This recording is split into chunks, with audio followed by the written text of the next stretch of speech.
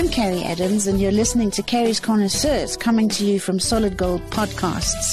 Here we talk to the movers and shakers, the drinkers, the dreamers, and all the people who make it happen in the liquor and luxury industries from around the world.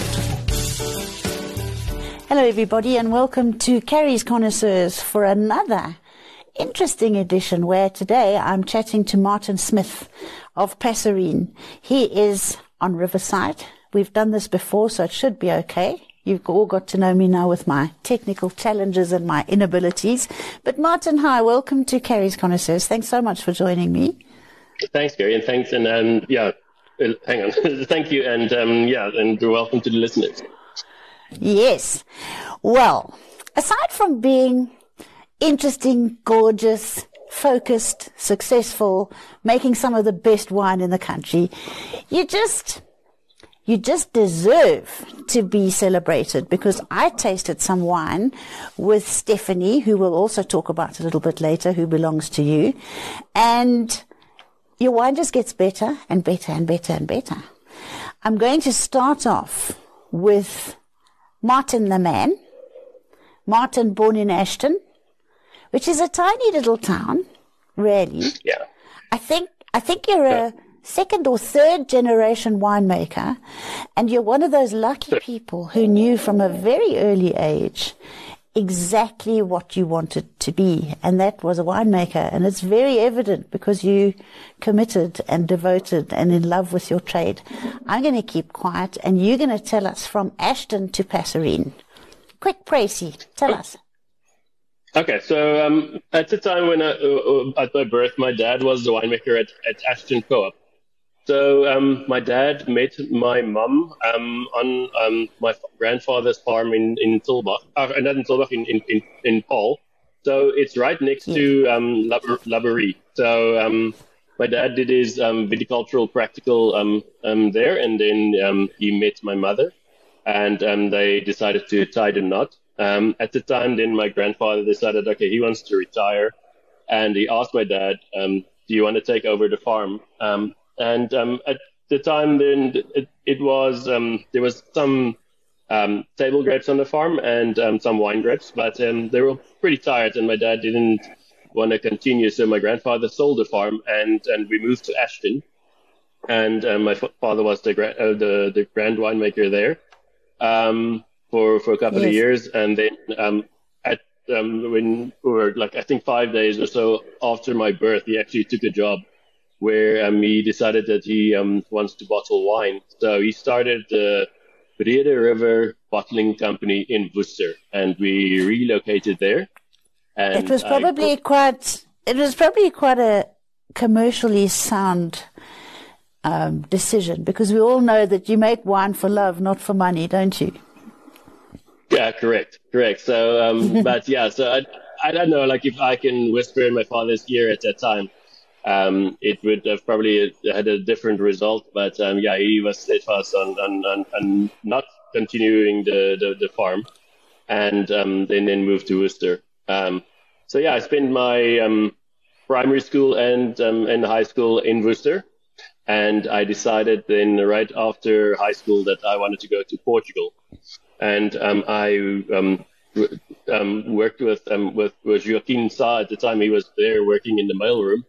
And then we were, So I did test on corks. I was in the lab, and we tested champagne corks. So I remember my job was, you take a cork, you put it into this device, and it tears it apart, and then I have to test the bar at what. It sounds like what my Scotty dog does to the corks when I take them out of the bottles.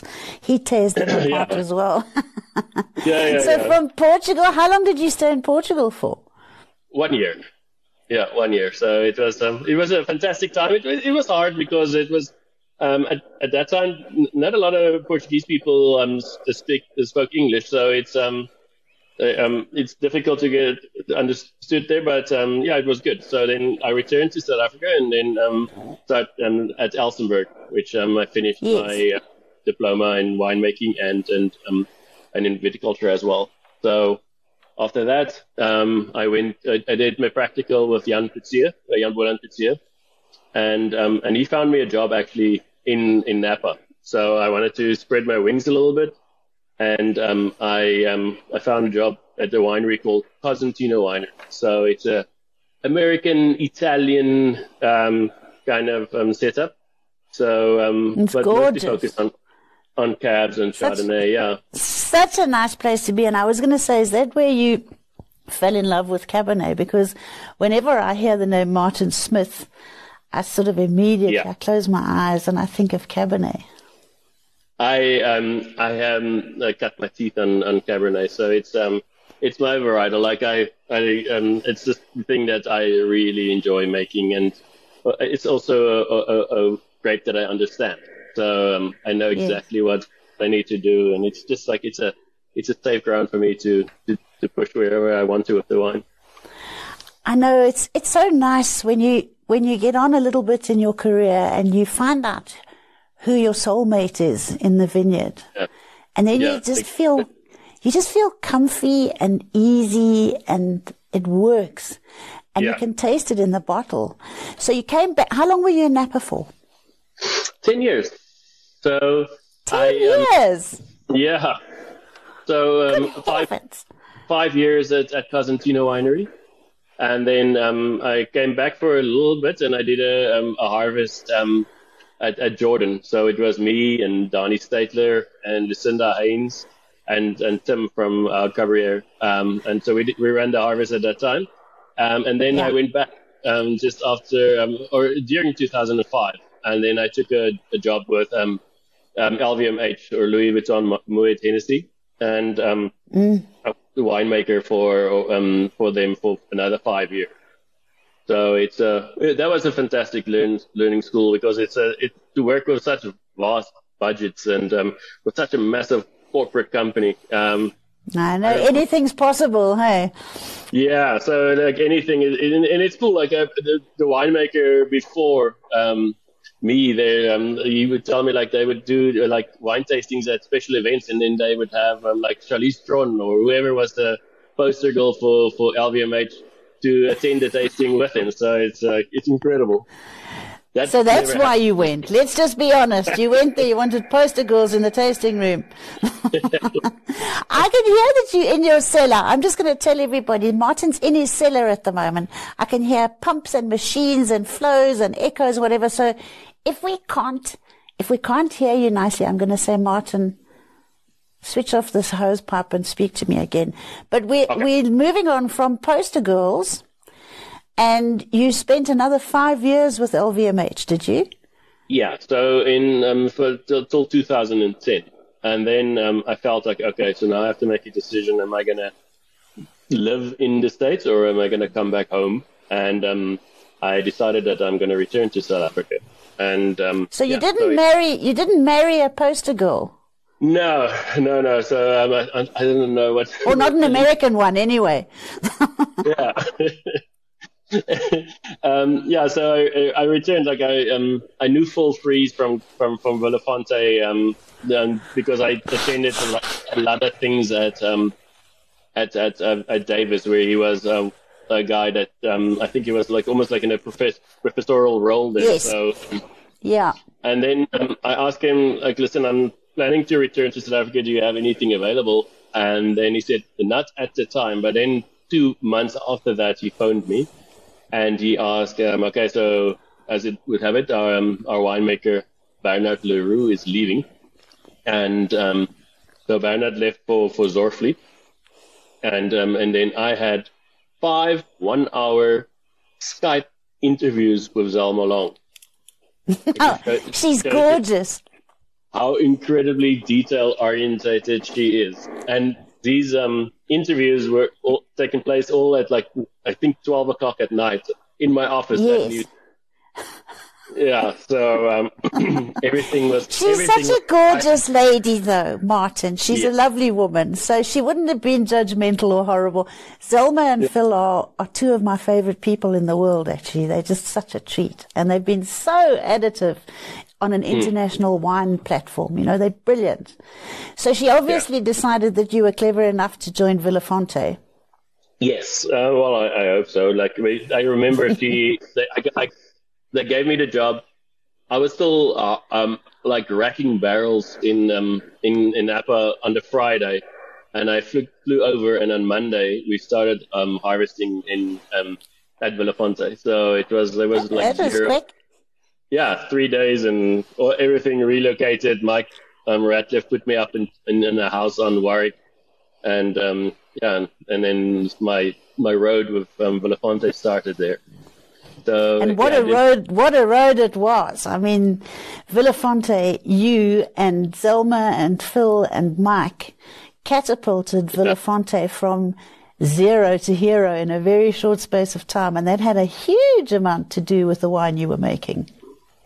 Well, thank you. Yeah, so it was a fantastic time. Mike and Zelma and Phil, they're fantastic people, so we got along really well. And then in 2016, I told them, okay, now I'm ready to start my own, or take my own thing, which was Passerine at the time, to the next level. So back in 2013, I already told them that, listen, I want to make my own wine, and they were kind enough to grant me that. So they told me, like, okay, you can. You're not allowed to use any of our varietals that goes into the series M or C, but you can. But and you're not allowed to make more than 10 barrels. So that was the rules. Okay. So I'm bullheaded. So I decided, okay, I still want to make a Bordeaux wine because that is my thing. But I can't use Cab, I can't use Merlot, I can't use Franc or Malbec. So that makes a Bordeaux blend a little bit tricky. yeah. So but luckily I had a little bit of extra knowledge in my seed. So I found out that there's some Carmenere planted in South Africa. So that was planted in a town called Philadelphia. I think Peter Dirk or somebody lives there. It's on the west. No, but you know what? I remember it's on the west coast, and I remember when I first came back to South Africa, I started working in this wine industry. There was Carignan, and it was being made and found and bottled by a man called Alex Camera, and from a farm called Welgegrond. Remember that? Huh. And to the best of my knowledge, that was the only Carignan vineyard that was actually operating at the time. Listen, that was before Jesus was born. I'm a lot older than you, so maybe you've forgotten about that. But that was the only Carignan that was available at the time. Okay. So this was I'm making some Carignan as well, but it's for another it's just for Passerine as well. But the Carmenere that I'm talking about was it was on a farm called Waterkloof on the N7, and so now I have Carmenere in the pocket. So now I just need another varietal. So I got that from Simon Barlow, and it was Petit Verdot that was grown on the most perfect slope, and I think it was me and Jeremy Walker that bought some Petit Verdot from him that year. And I made the wine, and that was the first Passerine marathon ever made in 2013. And, so what was the blend ultimately? Carmenere and Petit Verdot? It was Carmenere and Petit Verdot, yeah. But it's and then I wanted to bottle and sell the wine, but Tavis told me you can't do it because it's the Carmenere is still going through its like legal phases, and then like you still have to propagate, and it needs to be all the red tape needed to be clear. So I lied and I said it's only Petit Verdot that was on the wine. Yeah. You're not supposed to publicly admit to lying. Those are deep, dark secrets you keep to yourself. Yeah, you kind of have to be honest because I have a very bad memory. So it's like, so it's like I still have 80 bottles of that wine. So that's about 10 years ago, like already. So it's. Is it still drinking? Does it still taste nice? It's fantastic. It's really, really, really great. Okay, so next time you come to Johannesburg, I want a bottle of that at my house. That's it. You and me going to share that. Yes. Yeah. Okay. We'll do it. So you made this blend out of two very unlikely bed partners, and it tasted blooming delicious. Everything that's come from Passerine really has tasted gorgeous, as long as my memory serves me. So you left Villafonte in 2015, did you say? No, in 2016. So I told Zelma, in the harvest of 2016, that I'm going to go on my own in 2017. So I gave them a 12-month notice, and then they employed one of my interns, Chris de Vries, to take over my role. So so 2017 I was all by myself. I met a man who was my business partner, and his name is Ndabe Mareda. So I was about to say, this is where we have to start speaking about Ndaba, because he's such an unsung hero of Passerine, really. He keeps quiet. He flies under the radar. He sounds like every person's dream partner. I mean, he comes to the party with support and love and money and all kinds of stuff, and he doesn't interfere with you. How did you manage to find him?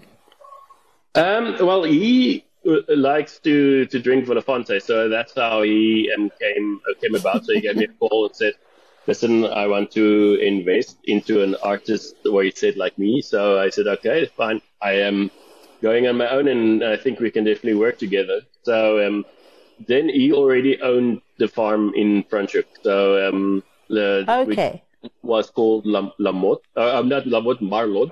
So Marlod. And it was owned by a Swedish gentleman, and then he bought it from him, I think, back in 2012. So that became the hub of Passerine. So it's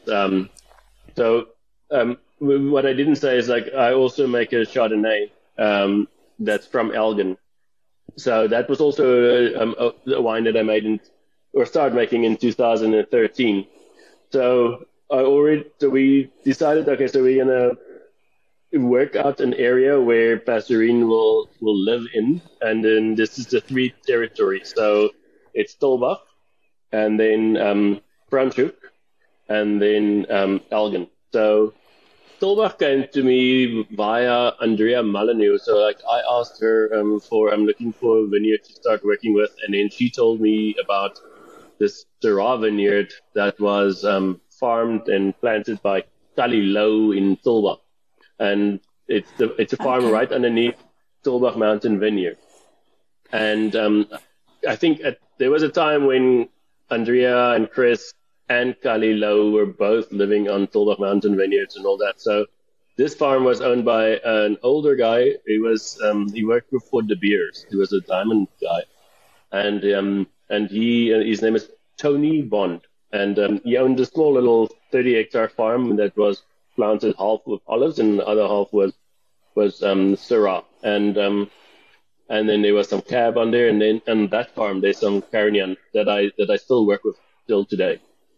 And there's some fantastic Shiraz that comes out of Tulbagh. If you look at, I don't know if Dierwold's still at Sarensburg, but Dierwold used to turn those Shiraz grapes in Tulbagh into absolutely beautiful wine. And who's the other one? Neville from Rakes. Also lovely Shiraz. It seems that area is just lends itself to Syrah. Yeah. So Dierwold, I'm not sure. I think he might have left Sarensburg. Yeah, I think he has. I know, we'll have to look. I know Pierre from Rakes, he left, so he's making the Survivor wine, so it's the cow on it. Oh, yes. Is that what Pierre's doing now? I didn't know that. Okay. Yeah. So I think the guy over Rakes who makes Survivor, if I'm not mistaken, wanted to take the brand on a quality level to a higher notch, so they got Pierre to do it. No, it's fantastic. So you bought into this beautiful little farm that ended up being Passerine. Was it called Passerine at the time, or did you call it Passerine? Do you mean the one in Franschhoek or in Tulbagh? In Franschhoek. Your little farm, your little Passerine where your tasting center is, and it's beautiful. Yeah. So it's Yeah, the farm was called Marlot, and then and we decided to call it Passerine just to make everything a little bit easier to understand. So let's tell everybody what passerine means, because I love it. It's sort of like the spirit of free traveling birds, and I love that. I've got swallows at my house. I think I've told you. I've had them there for 23 years. They come and go every year. And it's one of the reasons that led me to Passerine in the first place, because I love your labels. Tell us about all of that. Yeah, so with the name, I remember there was a time that I had to kind of decide what I wanted to call the brand, and I spoke a lot to that with Mike Ratcliffe, and then he wanted me just to call it Martin, because I think at the time David and Nadia just called it David or whatever, and then it was. I said, okay, but yeah, I rather want to have it give it more of a sexy name, and so it sounds better, than just Martin. Well, Martin's quite sexy. Well, yeah, so I wouldn't want to call the brand my name. I must say, I never quite felt like a Martin. It's the strangest thing. You've never felt like a Martin? Yeah, it's like I don't know if it's just me, but it's just a little bit of a... No, you are like a martin. And for everybody else who doesn't know, martin is also a bird. A martin is a type of a swallow, isn't it? Yeah, so that's how the whole thing started. So, I thought my name is Martin, so they said there's a bird, and then there's the swift, and then there's the swallow, and then there's the passerine. So I basically Googled passerine, and then I looked at the Latin, and I saw the word passeriformis. And that's still a little bit hard on the ear, so then I just decided, I'm going to call it Passerine, and it stuck. Mike Ratcliffe didn't like the name. I saw that on his face, but I kind of stuck with it. Well, when I first saw it, I looked at it and I thought it's a bit like Kevin Grant called his ataraxia. It sounds like a sleeping tablet. Or let me give you, 5 milligrams of Passerine 3 times a day, and I'm sure you'll be fine in the morning. Do you know what I mean? It sounds like a moochie. 750 mils would be better. Yeah. So the name stuck, and yeah. So in retrospect, I would have, if I thought about it, I would probably call it Passerine. Because now me and my wife went on a marketing trip to England, and we went to this Michelin star restaurant where the wines are served, and all the sommeliers, they are Italian, and so they told me what the name really means, and then I said, oh, okay, I should have called it. Oh, what is it? Something comes out of the Kama Sutra or something. What does it mean, really? Exactly. I'm trying to make you blush, Martin. Yeah.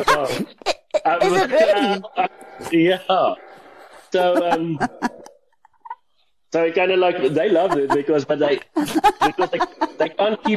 can't keep a straight face when they serve the wine. So that's what I found out 10 years after I named the brand. So yeah, but anyway, so the name is set, and I love it. So it's so yeah. And then what's on the label? Tell everybody what's on the label and who makes the labels, who designs them. So I work with various of artists in my winemaking profession. So I have my stalwarts, and it's Carmen Ziervogel. She's a fantastic illustrator. And then we have Lorraine Lewis, and she's more like super well known and very well respected, just normal miniaturist. So she can paint the smallest little details on a £5 coin. So very, very gifted, and Carmen is fantastic with she's got art down, but she's also got everything on digital, so she can move stuff around and all that. So yes. So both of them worked on the Passerine project. So Carmen did the goal with the lady that is sitting for the Chardonnay, and Lorraine did the swallow back in 2012, I think. So she painted that for me. And yeah, so it's stuck. So it's for Passerine, it's it's an authentic brand. So it's something that is standing firmly with his feet in a certain style of wine, but also into with like the art. So like it's something that stands up on a shelf. So it's got more like a very well meaning kind of idea that was stuck in my head, and then it kind of I'm not able to paint, so I have to like outsource that. But well, your creativity lies in different spaces, but your creativity mixed with the absolutely beautiful creativity that's gone into your labels. I love your labels. I almost feel like we should make a range of them and roll prints of them, numbered prints or something, so that we could hang them in cellars and things. They are such beautiful works of art, and together, as I say, with the work of art that is your wine, they just hang together really, really well. So, Mart, tell me now. Let's tell everybody what's in the range of Passerine wines as we speak now. What are you making? So basically, we have the signature range. So that is the Marathon, which is most years it's a Cabernet Sauvignon. Some years it's a blend of Cabernet Sauvignon and Petit Verdot. And that's 100% from Tulbagh. So I agree with you. Tulbagh makes fantastic Syrah, but the quality of Cabernets or grapes that contain pyrazines that can come from there is incredible. And the reason for that is because of the super cold winters and then the incredibly hot summers. It's fantastic. Like it just eradicate any kind of green aroma in Merlot, Cabernet Franc, Carmenere, and Cabernet Sauvignon. Yeah. And so I make that wine. So that's kind of like our flagship, although I don't really like to call it that. And then I make the Chardonnay. That's from Elgin. So that's 100% pure Chardonnay, and it's always from Elgin. And then I make a wine called the Union, which is it's more like a Northern Rhone kind of setup. So it's Syrah, and then it's got a little bit of a Mourvèdre and Carignan in that. So so that's more like your like iodine-y kind of tertiary, like saucisse kind of sagey kind of wine. So it's got it's more of like a bouquet wine, where the Marathon is a lot more like singular. And then I make a wine called the Shiner. So that's a different animal altogether. So it's an idea that started with me back in 2010. So I had a barrel at Villafonte of this Syrah that I got from Tony Bond's farm, and I blended that with Merlot, and then that was called the Shiner. So at the time I didn't have money for any labels or anything, so I spoke to my designer friend Rob Tyler. Listen, just make me a stencil, and then I'll take that stencil and I'll put it on a bottle and I'll spray paint the bottle like they do in Portugal. So we chose on Brad Pitt from Fight Club. It's a good choice. Yeah. So, but the thing is, he did it so good that it looked too much like Brad Pitt. So we didn't want to get sued. So I used then we changed it to Tom Hardy, and I asked him just mangle his body a little bit so that we can't say it's Tom. So that was the start of the whole thing. And then in the United States, if a wine doesn't have a label on it, then it's called a Shiner. And so then I decided I'm going to call it Shiner. And in this country, if somebody, I guess anywhere else in the world, if somebody punched you, then and you have a blue eye, then that's called a Shiner. Yes. So we got this whole like violence and aggression into this wine. And then I said, okay, so now I have that. Why don't I write a crime novel to accompany this wine? So so then I decided, okay, I'm going to write a little chapter, and I'm not a writer or a novelist or whatever. So but I set the scene, and it takes place in a pub called the Akker in Stellenbosch, where one of my best friends, Jonathan Maria, in my mind is an ex private investigator, slash alcohol, and then somebody hires him to go and find this girl. So it's kind of, at the time I read a lot of Dion Meyer, and so he was kind of like a little bit like Benny, but a little bit more attractive and all that. So did you publish this novel? It's published on my bottle. So I wrote. It's basically a couple of chapters, and we stuck it on the front label, and then so you can take it almost like a sleeve. So you can take that and read it, and then you have the bottle. So that idea stuck. So then something infiltrated my mind. So why don't I make this like like 10 wines in 10 chapters over 10 years, and then in the end you'll have your book. Your whole book, and you have these 10 wines. So we did the first one, and then that was like a cab-based blend, and then the second one, which is a Sauvignon Blanc Semillon, and then I got Jenny Chris Williams to help me with that chapter. So it gets pretty raunchy and then super violent in this whole flick or book, but it's I didn't want to hold myself back, so it's like, well, why don't I just go full on as creative as I can be? So now you have a wine. I want to write the final chapter for you. You can. Well, chapter 4 is coming up, so I don't. If you it doesn't have to be the final chapter. I'll write chapter 4 for you. But if you want completely politically incorrect and no holds barred and honestly, full frontal poster girls, that's me. So I want it needs to be as unpolished as you can. So I got. Okay. Then I decided. Let's do it. The third chapter I asked Dion Meyer actually to write it, so he agreed, and he wrote the third chapter. So okay, he you can see the quality of writing from his side goes it increases a lot. So that I was going to say puts the rest of us to shame. Yes, but what a gorgeous idea to make up a whole thing like that, filled with different people's perspectives on the story. And to say nothing of how gorgeous the wine. I've tasted the Sauvignon Blanc. It's Sauvignon Blanc Semillon blend, hey? Yes, correct. That you made. I've tasted that one, and it's delicious, and it's not expensive either. It's lovely. Yeah. So in fact, we're having some at lunchtime today. After this interview, Shannon, who helps me and produces most of my stuff here at Solid Gold, it's her birthday today. So we'll say happy birthday to Shannon Kennedy quickly to everybody. And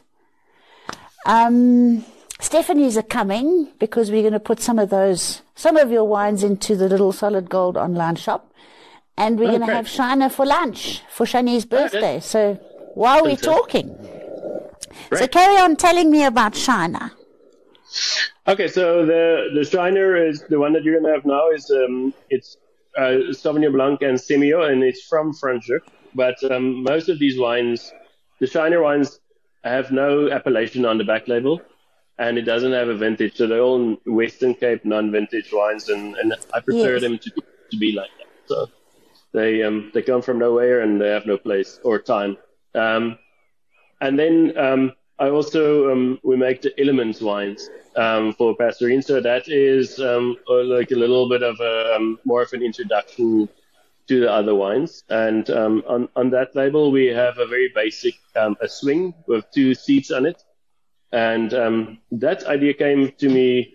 I had this picture on my phone when I went on a surfing trip to Indonesia, and I just I saw that on a bar in a place called Kuta, and I took it, and then it sat on my phone for I think 3 or 4 years, and then I decided in the end, okay, so I needed something basic and it was like playful and all that, so we decided to go with that onto the Elements range. So there's currently there's a rosé, there's a Chardonnay, a pure Sauvignon Blanc, and a Cabernet, and a Syrah. So that's the baseline wines for us. And Mart, when you're looking for grapes and things, because your property in Franschhoek is not really where you source all your wines and things from. You go and find vineyards all over the place. Do you sign long-term contracts, or do you go and look for different vineyards every year, or what do you do? No, so Pastorine can only source from 3 areas. So the one is Elgin, and the other one is Franschhoek, and then Tulbagh is the other one. So we own another property in Tulbagh. It's right next to De Heuvel and Vrygelegen, so it's a big property. It's this 500 hectare farm called De Heuvel, and it was owned by a guy called Gayton Bobbitt, who's a Flemish guy. And we bought that property from him in 2017.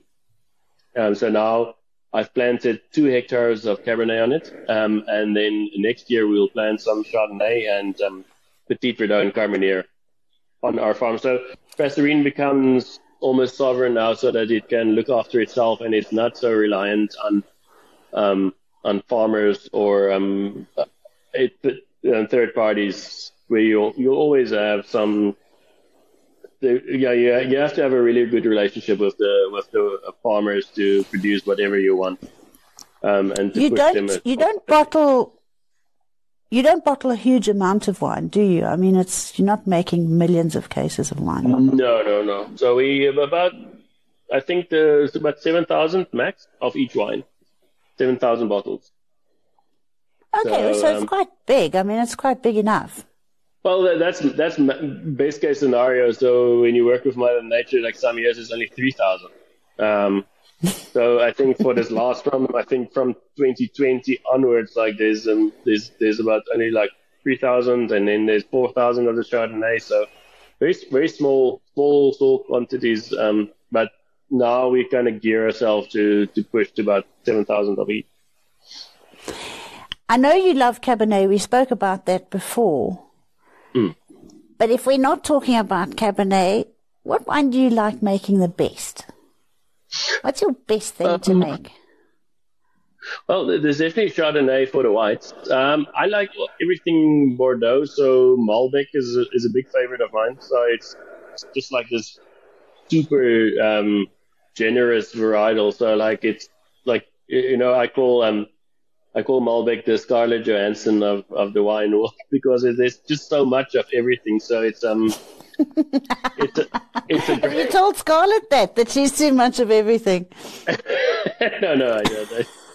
I love Malbec because it's a fantastic blending partner. It's got a lot of color. It's got a lot of fruit. So I would wish that I have access to such a great source that I can have at least 5% in all my wines. Okay, that's brilliant. Yeah, so and then Merlot, Cabernet Franc, Petit Verdot especially, they're all arrows in my quiver that I definitely like to shoot with.